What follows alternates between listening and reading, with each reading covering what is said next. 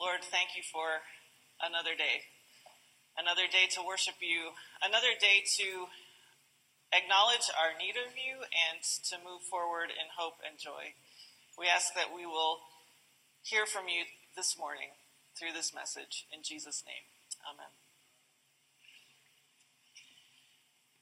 Philip Yancey, who is a journalist and a Christian author, and wrote a really good book all the way back in 1995 called The Jesus I Never Knew. I recommend it.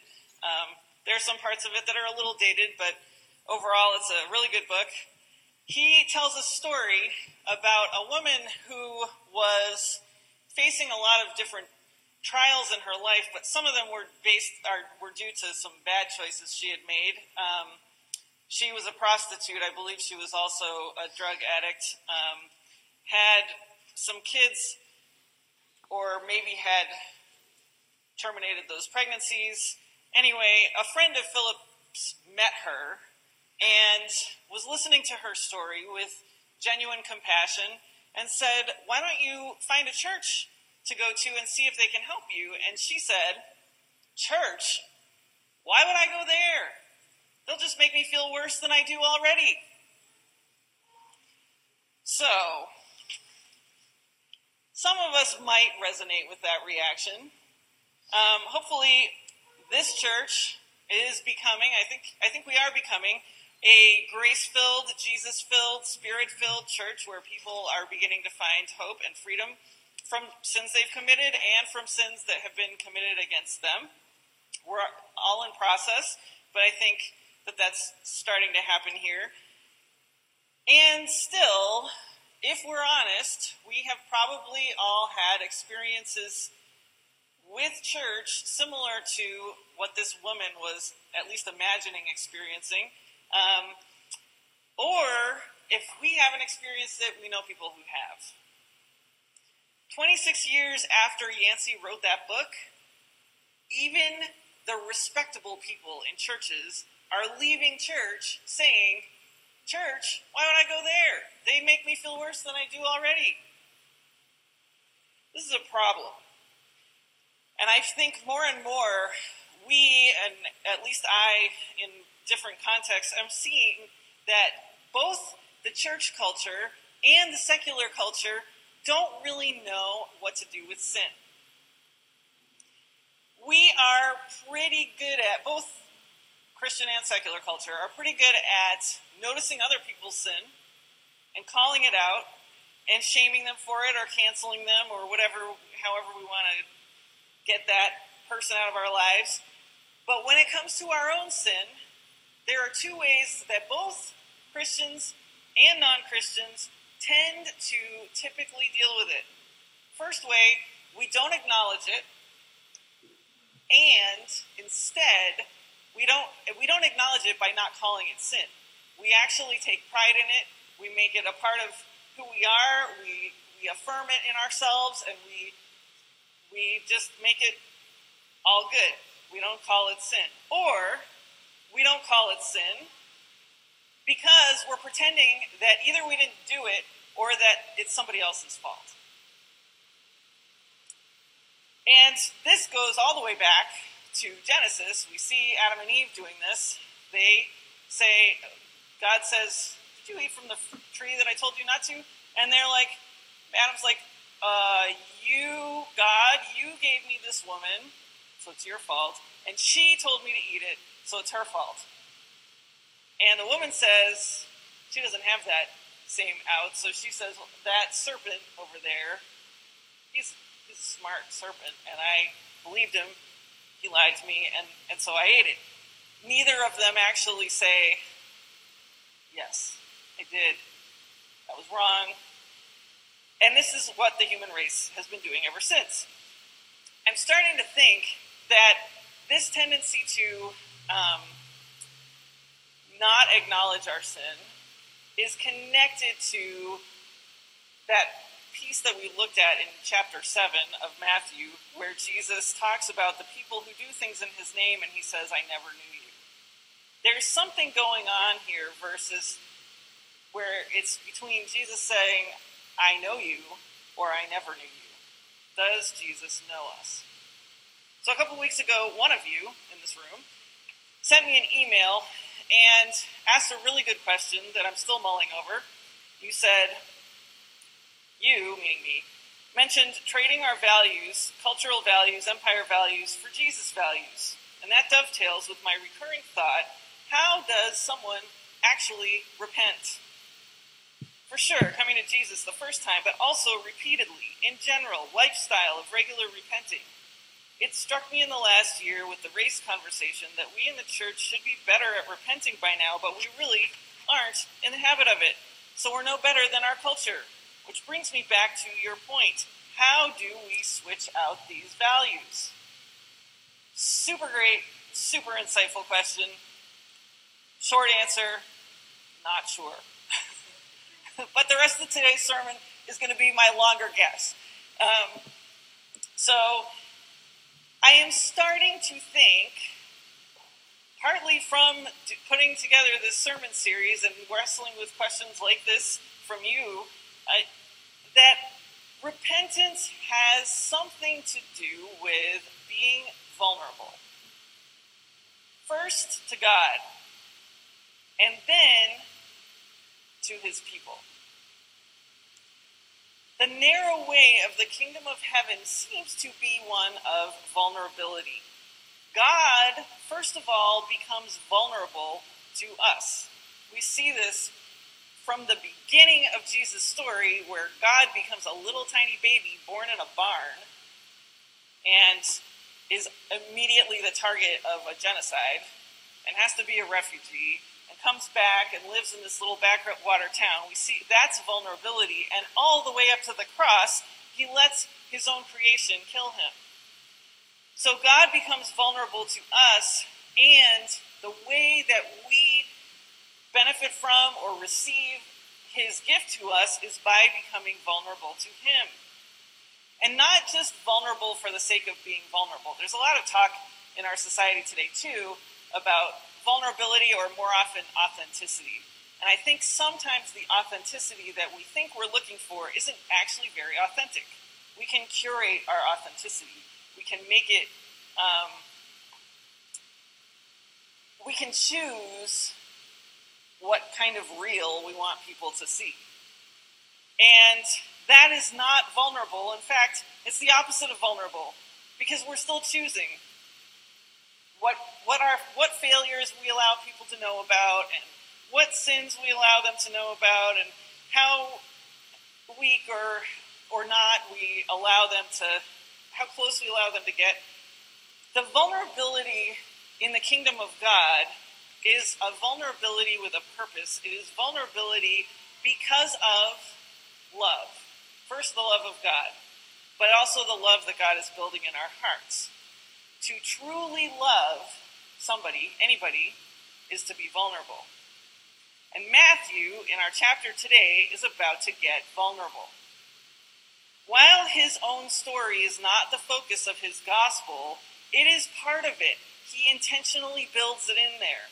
And in that sense, in the sense that his story is part of this story at all, he has so far in his gospel been building up to his own story this whole time.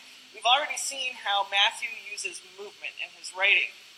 First we saw how Jesus progressively fulfills the Old Testament covenants, Abraham, and then Moses, and then David. And we also noticed in chapter 8 how Jesus gets closer and closer to the heart. He comes down the mountain, and he enters Capernaum, and he enters the house, and then last week he kind of entered the realm of the dead, and Matthew's also been showing us how he's building up a picture of Jesus' all-encompassing authority. So Jesus has authority over Scripture, and Jesus has authority over physical healing, and authority over nature, and authority over supernature. And today, we see the greatest authority of all, which is also the closest to the heart and the most vulnerable place, authority to forgive. And we first see it in the story of the paralyzed man.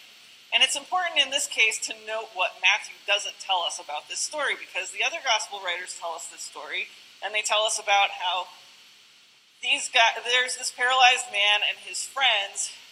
We don't know anything about the man's faith. But we know that his friends have faith, and they bring him to Jesus, and that Jesus is in a house, and they rip apart the roof of the house, and they lower him down in front of Jesus. And Matthew doesn't tell us anything about that, which is sort of notable by its absence. He doesn't say anything about Jesus being in a house. He doesn't say anything about the crowds preventing accessibility to people with disabilities. He doesn't say anything about the friends destroying some random guy's roof, which was always the most interesting and shocking part of the story for me as a kid growing up. This is another sign that the way someone tells a story matters. Why would he leave out the detail about the roof?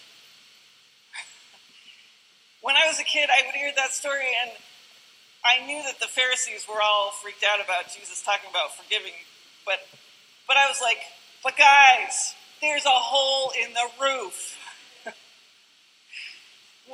This is the bigger problem right now. Why would Matthew leave out that detail? I think it's because he is personally invested in what Jesus does for this man. The friends bring this paralyzed man, and in response to their faith, the first thing Jesus says is not get up and walk like he did with some other people already. He says, take heart, son, your sins are forgiven. This is sort of like you go to the restaurant and you order something and the waiter brings back someone else's lunch. It's like, well, did Jesus bring the wrong order? Like, what does this have to do with this paralyzed guy? The other gospel writers tell us this part of the story too. They tell us that Jesus says, your sins are forgiven before he heals him. But it doesn't pack the same type of punch in the other gospels because they have all these other details. But in Matthew's gospel, there are no other details. Just that Jesus forgives this man's sin. Matthew wants his audience then and now not to be distracted by the other startling elements of the story, but instead to be struck by how audacious it is that Jesus says to this man, your sins, we don't know what they were. What could this paralyzed guy possibly have done? Your sins are forgiven. We have an added layer of audacity in our culture. If we encounter this story and we really think about it, I think if I were the paralyzed man, I'd be like, hey, why are you outing my sins? Like, there's all these people around. What are you talking about my sins for? We get really defensive. But the thing that was shocking to the Pharisees was Jesus is blaspheming. He is taking on the role of God. Only God can forgive sins. No mere human has the authority to forgive sins. And here's the thing. Jesus kind of subtly calls out the Pharisees' sins too, because he knows what they're saying, and he says, oh, why are you thinking these evil thoughts in your heart? Evil's a pretty strong word. So he calls their sin out too, and then, after all the sin is on the table, he proves his authority to forgive by proving again his authority to heal. Seeing is believing. Okay, I'll show you. I will show you by healing this guy that I have authority to heal his heart too. And also yours, if you're up for it. Physical healings are something only God can do. Spiritual healings are also something only God can do. The one who can heal the body can heal the soul. So Jesus says, which is easier to say? Your sins are forgiven, or to say, get up and walk? But I want you to know that the Son of Man has authority on earth to forgive sins. Matthew wants us to know it, because Matthew wants to know it. This really matters to Matthew. Immediately after this story, Matthew says, as Jesus went on from there, and then Matthew writes himself into the story. Here's another way that Matthew differs from the other gospel writers. Mark and Luke give a list of the disciples, the 12 disciples, and they basically say, Jesus was up on a mountainside and he prayed all night, And then he called these 12 to him, and they followed him, and those are the 12 disciples that we know and love. But Matthew helps us to see the process. He doesn't give us the list of disciples near the beginning of his gospel. He's already a quarter of the way through it. And he has talked about disciples up to this point, but he has never put a number on them. He just, there's the disciples that are around him while he's giving the Sermon on the Mount, and there's another disciple who says, let me go bury my father first, doesn't end up sticking around. So we don't know how many of the original 12 were actually present for the miracles that Matthew has already described. If they happened in roughly the order that he describes, then Matthew wasn't even present for all of them, but he was in the vicinity. So he would have been aware that all this was happening. It's possible that he wasn't following Jesus for all of those, or maybe he was, and he just put this story this way in the progression to show that, to kind of continue his movement of Jesus closer and closer and closer and closer to the heart of the matter, and saying, and then he got here. Jesus has authority to forgive sin. All sin, even collusion with empire. As we have been seeing for a few months already, one of Matthew's key themes in the book is the kingdom of heaven versus the empire of the world. Over and over and over, he has made this distinction, and he's going to keep making it through the whole rest of the book because it's a big deal for him, and it might be worth considering that the reason that it's such a big deal for him is because Matthew knew a little something about empire. All of us are born into empire, where empire is the values of the world, our own personal selfishness and sin, that kind of thing. But Matthew also chose empire. If Matthew was truly called later in the game, after Jesus had already been teaching and healing for a little while, why did it take him so long to get on board? Why did it take Jesus approaching him himself? Why did Matthew not come to him? Maybe because he didn't think somebody like him could follow Jesus.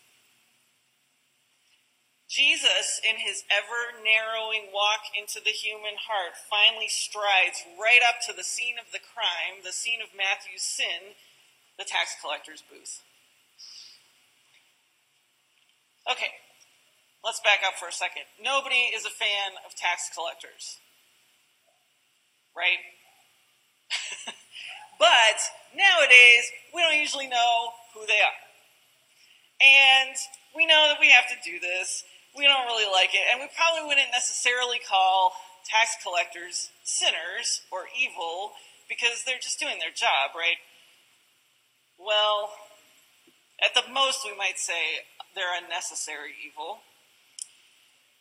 In case we need a refresher about Jewish tax collectors in Jesus' day, this is another quote from Philip Yancey. He says, they collected taxes on a commission basis, pocketing whatever profits they could extort from the locals, and most Jews viewed them as traitors serving the Roman Empire. So notice this. These are people who are members by ethnicity of the people of God, the Jewish people of God. They are intentionally cooperating with and benefiting from empire. Philip Yancey goes on to say, they became synonymous with robber, brigand, murderer, and reprobate. Jewish courts considered a tax collector's evidence as invalid, and his money could not be accepted as alms for the poor or used in exchange since it had been acquired by such a despicable means. So these guys had a ton of money, but they couldn't actually do anything about it. They had no friends. They were not part of the Roman Empire, so they didn't really have any friends there. They're no longer part of the Jewish community because the Jewish community won't receive them. They have nothing.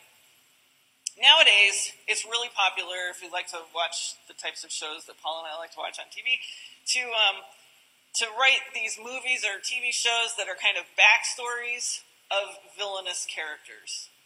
And then you feel sorry for them, and you understand why Cruella de Vil was skinning puppies. Poor Cruella. And this works great if you're Cruella, but not so great if you're somebody that's puppy got skinned. Matthew doesn't give us a backstory. He's not trying to make excuses for how he got into that tax collector's booth. There may have been some reasons. He may have had some bad experiences that had him wind up there, but he is not trying to whitewash his past or make any excuses. He knows he's a sinner. And he probably knew he was a sinner the whole time, and yet he kept doing it. Which is, frankly, how most of us sin, isn't it? We have our sins. We keep doing them. We know they're sins. We don't know how to stop.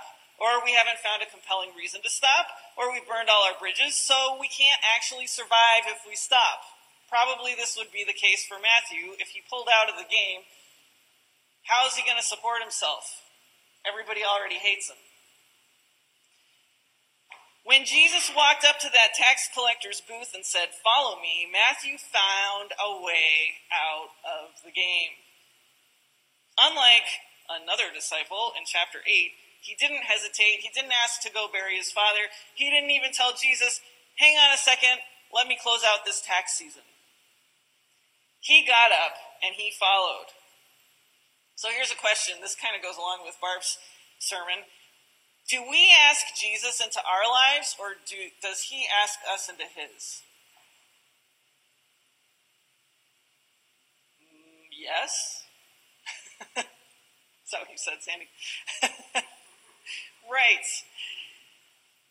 For Matthew, it was both. He followed Jesus out of the tax collector's booth, and all of a sudden, we see Jesus at his house.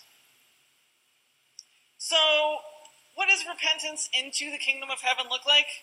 Maybe it looks like inviting the Messiah of the very people you betrayed to meet your friends who are as disreputable as you to a dinner party in your own home.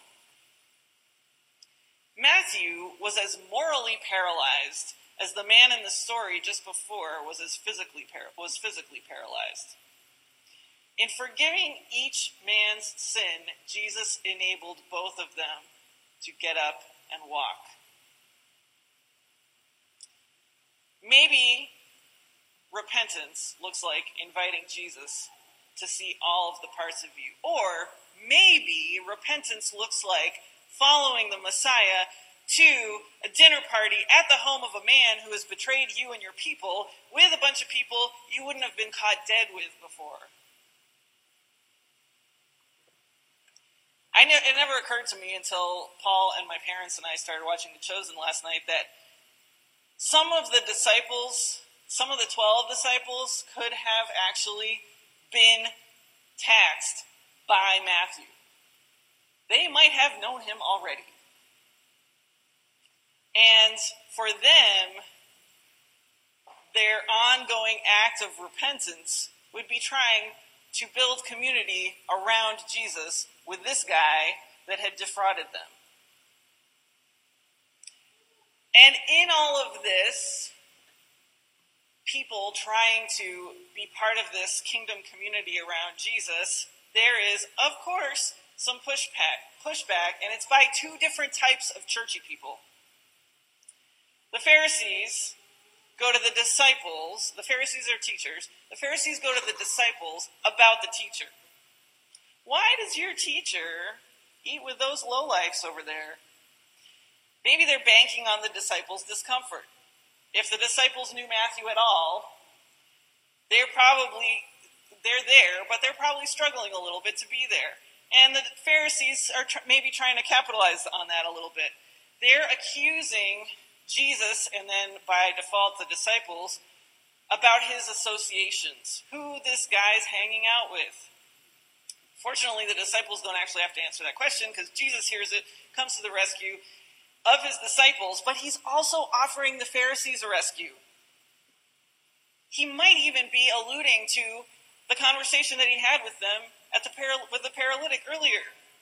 He says to the paralyzed man, "Your sins are forgiven." Then he calls out the Pharisees' evil thoughts, and then he says, "The Son of Man has authority on earth to forgive sins." And now he says, it's not the healthy who need a doctor, but the sick. He keeps trying to get to the Pharisees, not in an annoying way, although they are annoyed, but to offer them the same mercy, the same forgiveness that he's offering everybody else. Let me in, he's saying. Let me in. Then he says, go and learn what this means.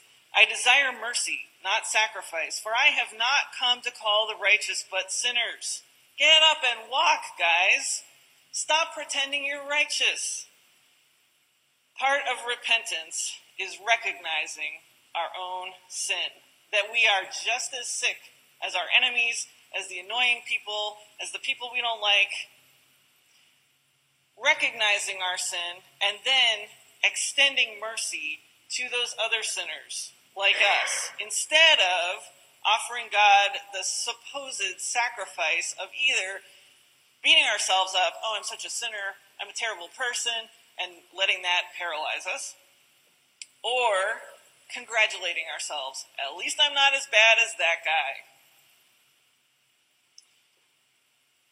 After Jesus deals with the Pharisees, John's disciples, John the Baptist had some followers, but we know John's in prison, so they're probably kind of casting around, how are we supposed to do this? Maybe they're looking at Jesus thinking, we might want to follow him, but the way his disciples are acting is so different from the way John told us. How can this be right? So the disciples go to the teacher about the other disciples. Why do your disciples, Jesus, eat and drink, and our teacher told us we're supposed to fast and stuff? They are not accusing the disciples about their associations, but about their actions. Jesus, if you're really showing us the way to God, shouldn't your disciples be much more miserable? Does repentance mean feeling worse than we did before?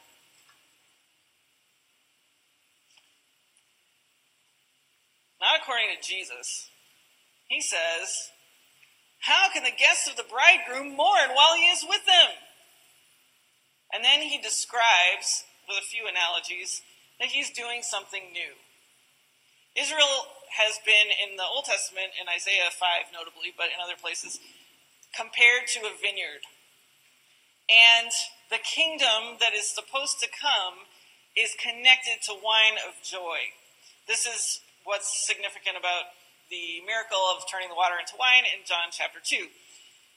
Wine is symbolic of joy in the kingdom of God. And in this analogy that Jesus is giving, he's saying wine is still an image of the kingdom. But this is new wine, and it needs a new container. The old wine in a new container is going to explode.